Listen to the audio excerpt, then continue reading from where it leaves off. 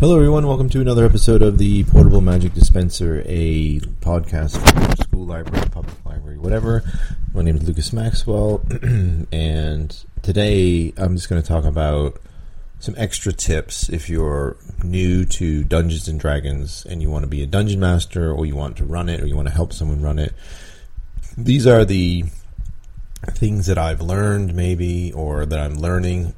I am not an expert. I've only been doing it 3 or 4 years, so it really takes ages to, you never really get a grip of everything, but these are tips that I hope you find useful and can help you in the future when you're planning new sessions or running a session in a school. It can be really tricky to run it in a school. I've talked about it before, but and I've got a book coming out to help all that shameless self promotion here. I've got a book called Let's Roll, which is about I should know what it's about. Tabletop role playing, and running it in your library, school library, public library. It will be out hopefully in March, February or March. So coming up soon.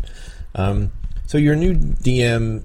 Even if you've got a pre-made campaign, which I usually do. So, for instance, I ran Storm King's Thunder with students 1 year, and hugely popular, really good campaign, but you still need to do a lot of work, even if you have a pre-made campaign. When I was brand new, I thought, I've got a book, it's going to tell me step by step on what to do with every scenario. Absolutely not. You need to do a lot of work.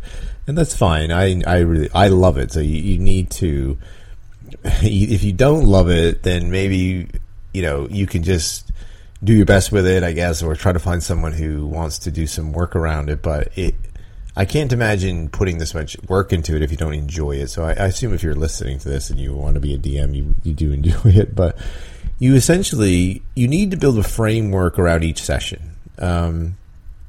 Try to figure out where your players are going to go, and you're never going to know. I run a session with some amazing authors and bookish people, Ali Fowkes, Alex Dunn, Granny O'Brien. We've had Dave Rudden play, and they are amazing people to play Dungeons & Dragons with. And they always surprise me, which is good. It keeps me on my toes. Sometimes I have no idea. Last session we did, they decided to go off on this adventure that I had no preparation for. So that is fine. It's just that's the way it runs as a DM. They may decide to do something that you're not expecting, but try to anticipate and try to get ready. If you have an idea, okay, they probably are going to go here, and here's an enemy they're going to fight, have some knowledge of that enemy's statistics and pre-roll their initiative. So all that is just pre-roll where they're going to be in the combat order.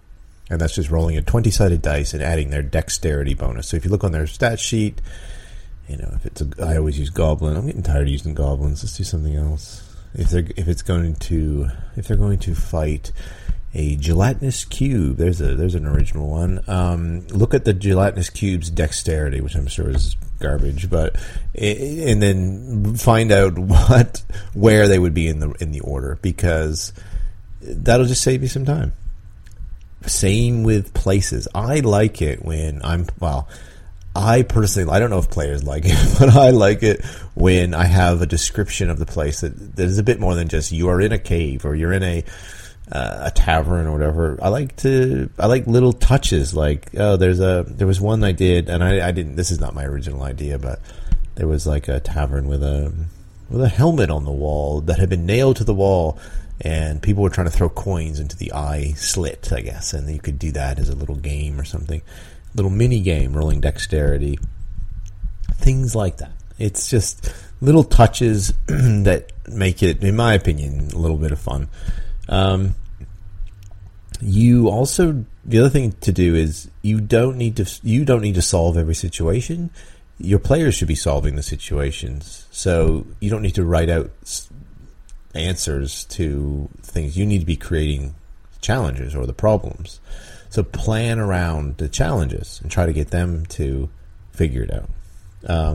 That leaves room. That makes it wide open. Otherwise, you're kind of shoehorning them in. They need to do this solution to move forward or whatever, or solve the issue. No, you create a problem and figure out how they solve it. They let them figure it out. You can't anticipate every outcome. It's completely impossible. It also makes a ton of work for you. The other thing is, so I had this situation again with my amazing team. They were in a tricky situation where people were coming to find them. They didn't know if they were coming to kill them necessarily, but they didn't like the kind of tone, I guess, they were overhearing. And they were asleep in an inn, and they heard something downstairs. They go downstairs, there's people looking for them. They didn't like it, so they just full on attacked in the middle of this inn in the middle of the night. In reality, I don't know if you're listening, you're not listening to this team. I'm sure you're not, but there was a diplomatic way out of that, and you should always have, as a DM, multiple ways out of situations. You shouldn't be shoehorning combat into everything. If it's a drooling, snarling monster in a dungeon, of course, that's probably what's going to happen. But I'm talking when it's human or whatever, not human, but more intelligent creature interaction, then there should be multiple ways out of situations.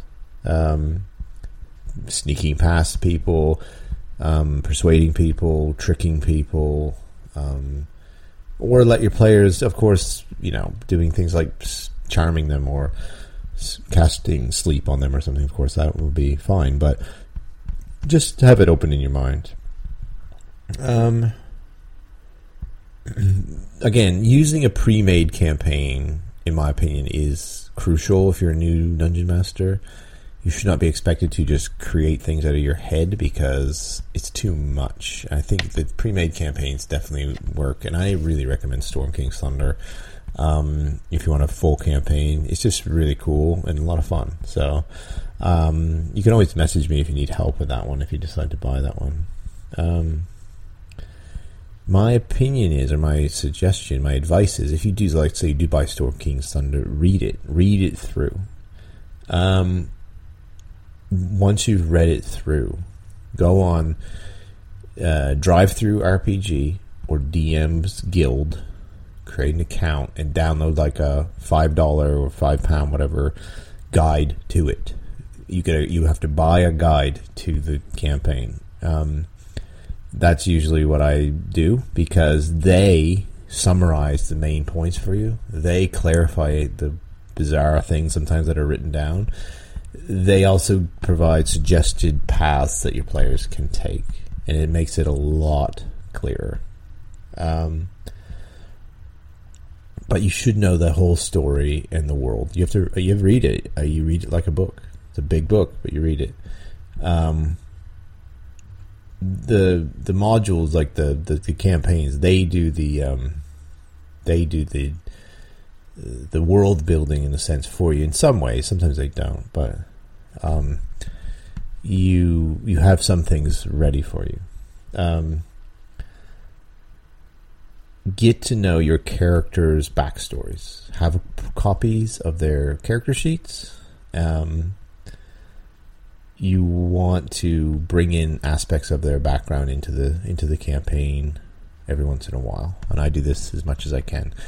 With the students, we have a player whose village was destroyed by werewolves, and they're in this kind of gothic-y horror setting, and they met a fortune teller, and the fortune teller knew about this, which I thought was pretty cool. And it kind of foretold their possibly untimely demise in a forest due to werewolves. So now they're very wary and very suspicious. And then I knew in this other one that it won a campaign that the players were going to encounter this windmill that had some horrible creatures in it, hags, and therefore I had their backstory that they came across this windmill as a young person and, you know, escaped with their lives. So now, later on in the campaign,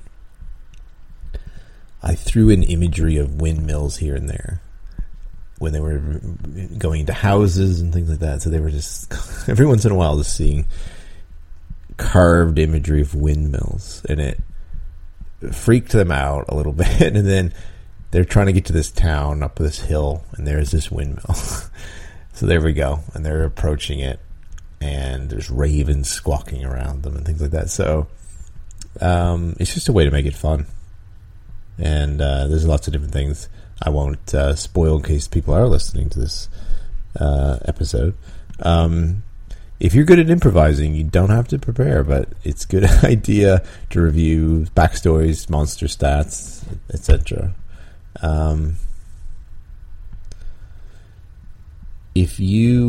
When you're doing like non-player characters or like people that they meet, if you act, you know, weird, etc., it gives your players permission to get more involved into their characters without feeling weird about it.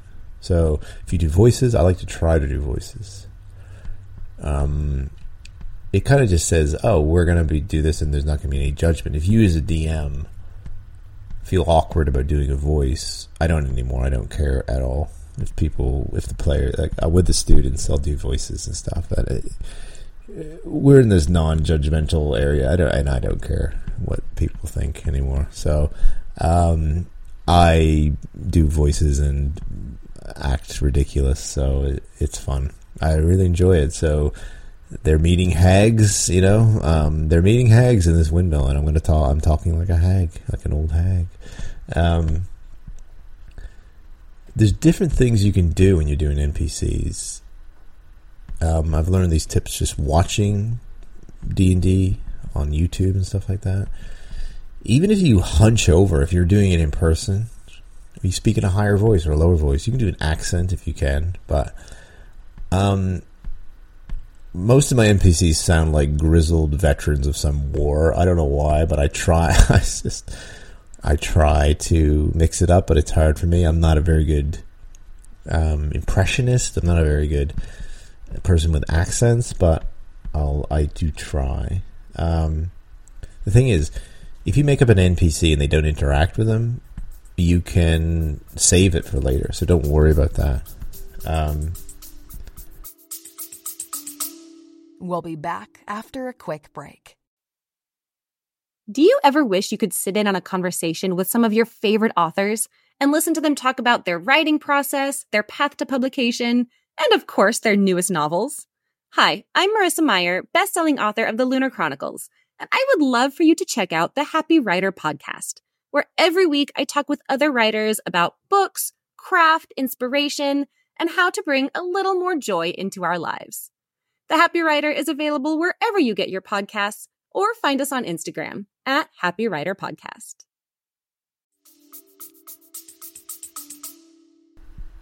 So you should try to base your NPCs on a character that you're already familiar with, but adding like twists to it.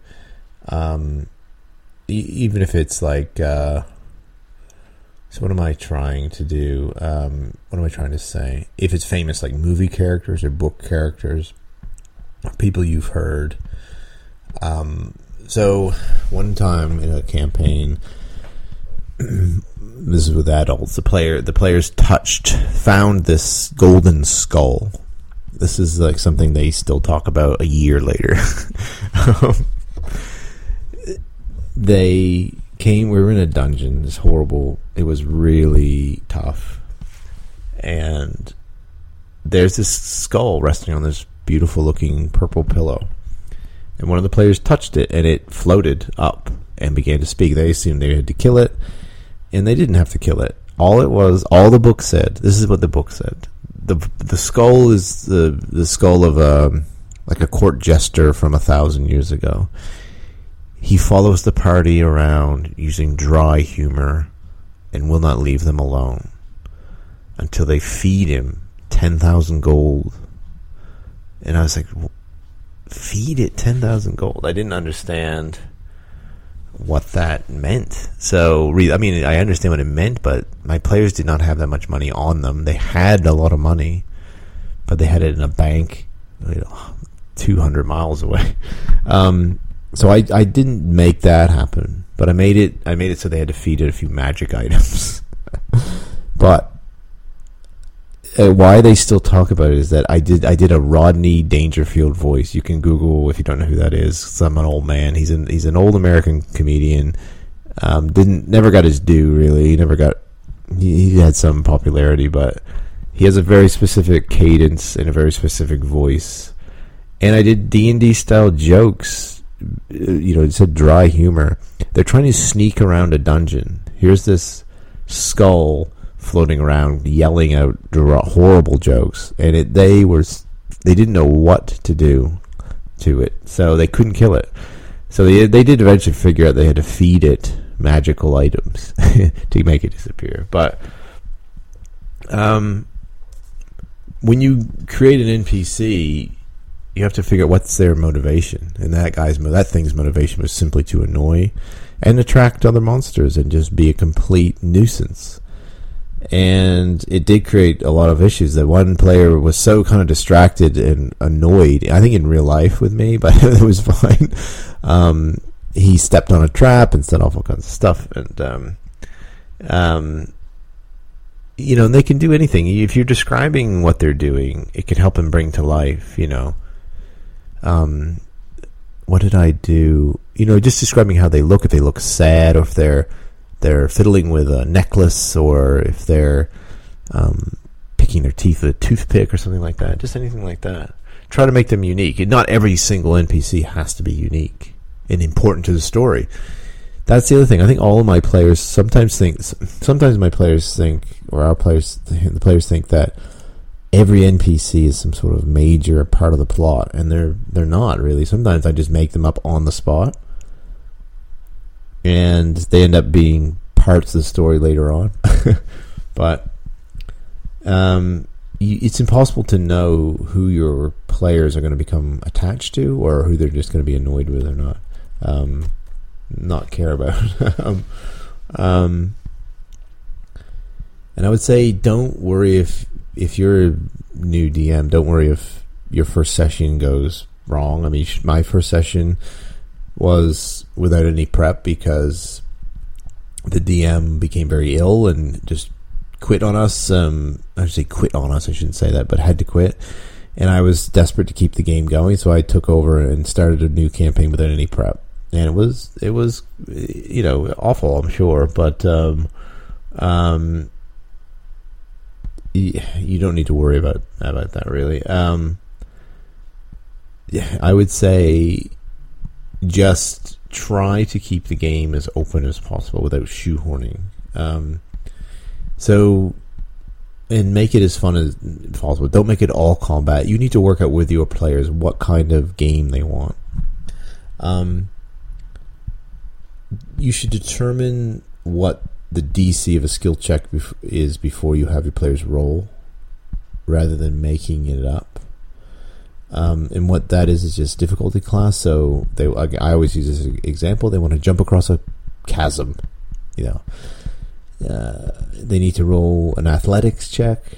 They need to roll 5 if it's easy, 10 if it's 5 if it's very easy, 10 if it's easy, 15 moderate, 20 difficult, 25 very difficult, 30 nearly impossible.